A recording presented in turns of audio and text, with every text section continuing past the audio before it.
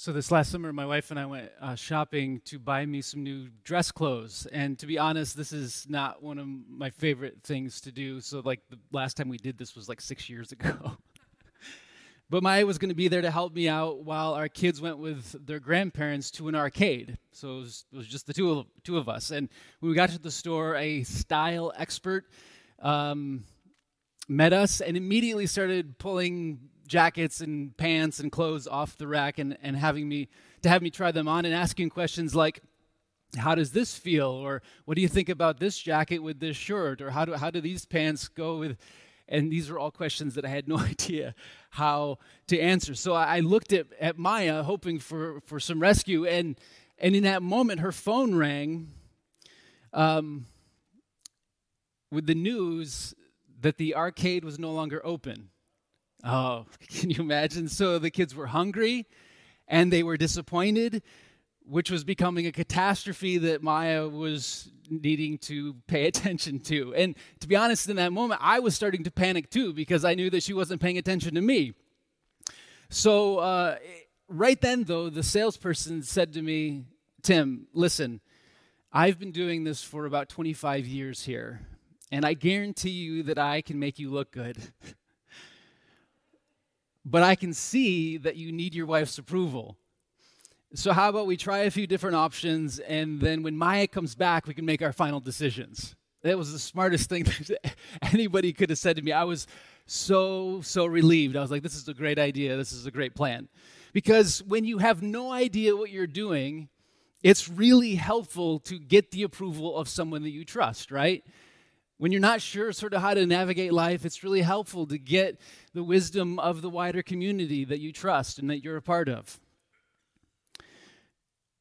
Unfortunately, through most of human history, societies have been organized to require the approval of another, not based on trust, not based on the value of our community, but based solely on external markers like gender or skin color. Right? In particular, the voice of a man has often been needed to approve or affirm the ideas or actions of a woman or people of other gender identities. It doesn't matter if we don't know what we're doing or not. And we see this today in Luke chapter 1, where Elizabeth and Zechariah have a son. And the community wants to name their son after his father. But Elizabeth, who just carried this child for 9 months, who just protected and nourished this child with her body for 9 months, Elizabeth, who just gave birth to this child, said, no, his name is John.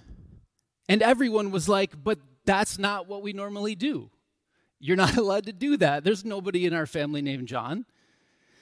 So what do you do in a patriarchal society if a woman wants to do something non-traditional? You ask the man, right? So they asked Zechariah, who had to write, my wife is right. He actually wrote, his name is John, which meant that he was agreeing with his wife. So great. But in this moment, we see how society is organized. We see how society was organized for Elizabeth and what she needed to be validated. She needed the voice of a man to validate what she said. But you might remember that the story of John's birth is what sets the stage for Jesus' birth.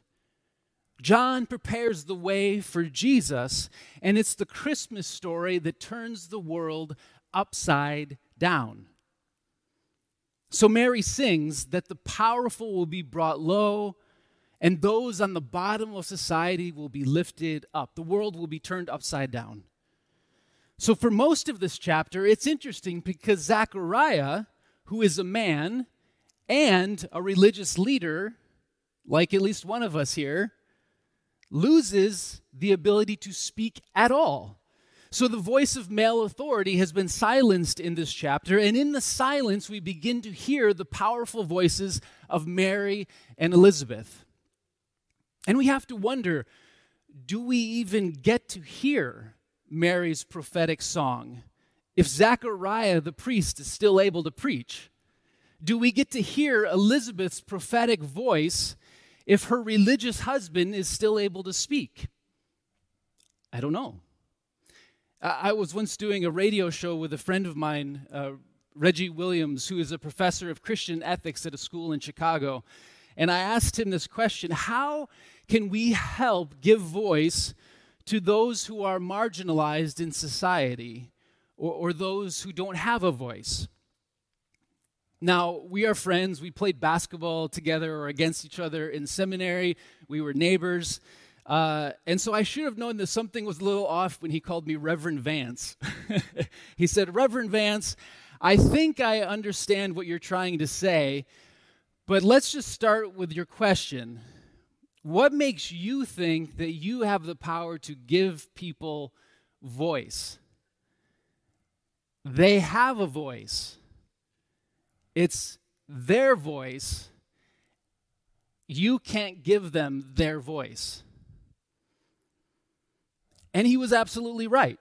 Like, I am a white American male religious leader. And my question betrayed my own bias and cultural assumptions in that position, right? I am the one who gives. They receive. They have a need.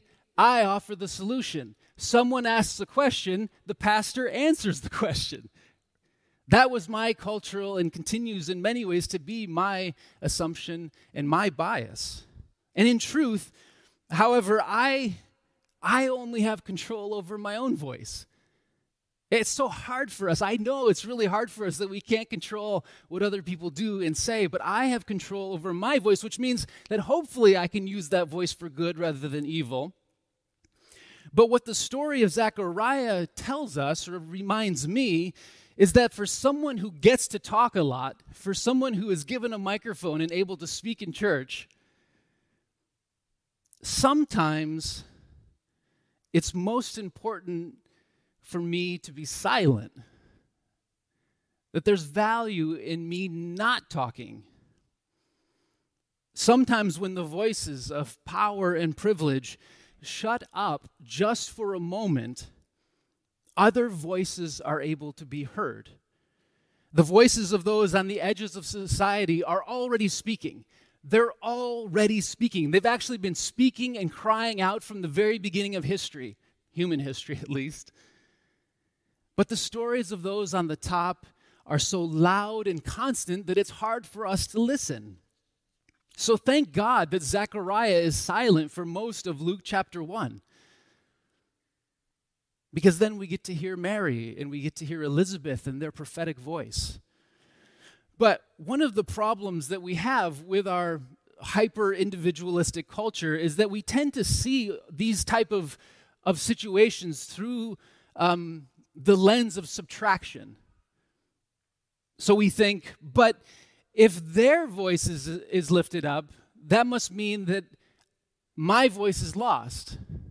But if we honor their suffering, then that must mean that my pain doesn't mean anything, or that my pain is ignored. But that's not how God's economy works. Instead, as a global community, joined together by God's Spirit and our common humanity, what we get instead is multiplication. Can we understand that? When the voice of the oppressed is lifted up, we all discover what it means to have a voice. When the pain of others is acknowledged, there is room for our pain to be taken seriously too. It's not either or. So when Zechariah is put on mute, we hear the voices of Mary and Elizabeth. And then hearing their voices and their song, Zechariah then discovers his own more authentic voice at the end of the chapter. So he then sings at the end of Luke chapter 1, here in verse 68. Blessed be the Lord God of Israel, for he has looked favorably on his people and redeemed them. So notice this multiplication. When Mary sings, we hear her saying that God has looked upon me with favor. God has looked upon her with favor in her lowliness or in her poverty or in her experience of oppression as a woman in this ancient culture. God has looked with favor upon this individual, and this leads Zechariah to realize that if God sees her, then God sees us. If God's favor is upon her, then surely God's favor is upon all of his people. Mary's favor does not negate God's love and favor for all of us. So the role of a priest in a temple is to be a representative of the people. But here, Mary is the priest. Mary stands as the representative of the people. Her voice becomes the voice of everyone, longing for a world made right. Her voice becomes the voice of Zechariah and the people longing for the world to be turned upside down by God's love and grace. And so Zechariah concludes his song with this, having been silent for so long, listening. He says, because of the tender mercy of God, the dawn from on high will break upon us, to shine upon those who sit in darkness and in the shadow of death, to guide our feet in the way of peace. Perhaps this is why we sing Silent Night, Holy Night, because there is something holy about the silence. At least a silence that allows the ignored voices of our world to be heard. When those voices are lifted up, a new day begins to dawn. The world can change. When the marginalized voices are lifted up, light begins to shine in the darkness for all of us. When people like me stop talking just for a moment so that we can listen, a new path is revealed to guide us in the way of peace. In the midst of conflict and division in our world, if we stop talking for a moment to listen, we will be guided on the way of peace, which I guess is my cue to shut up and to end this sermon. And all of God's people said, Amen.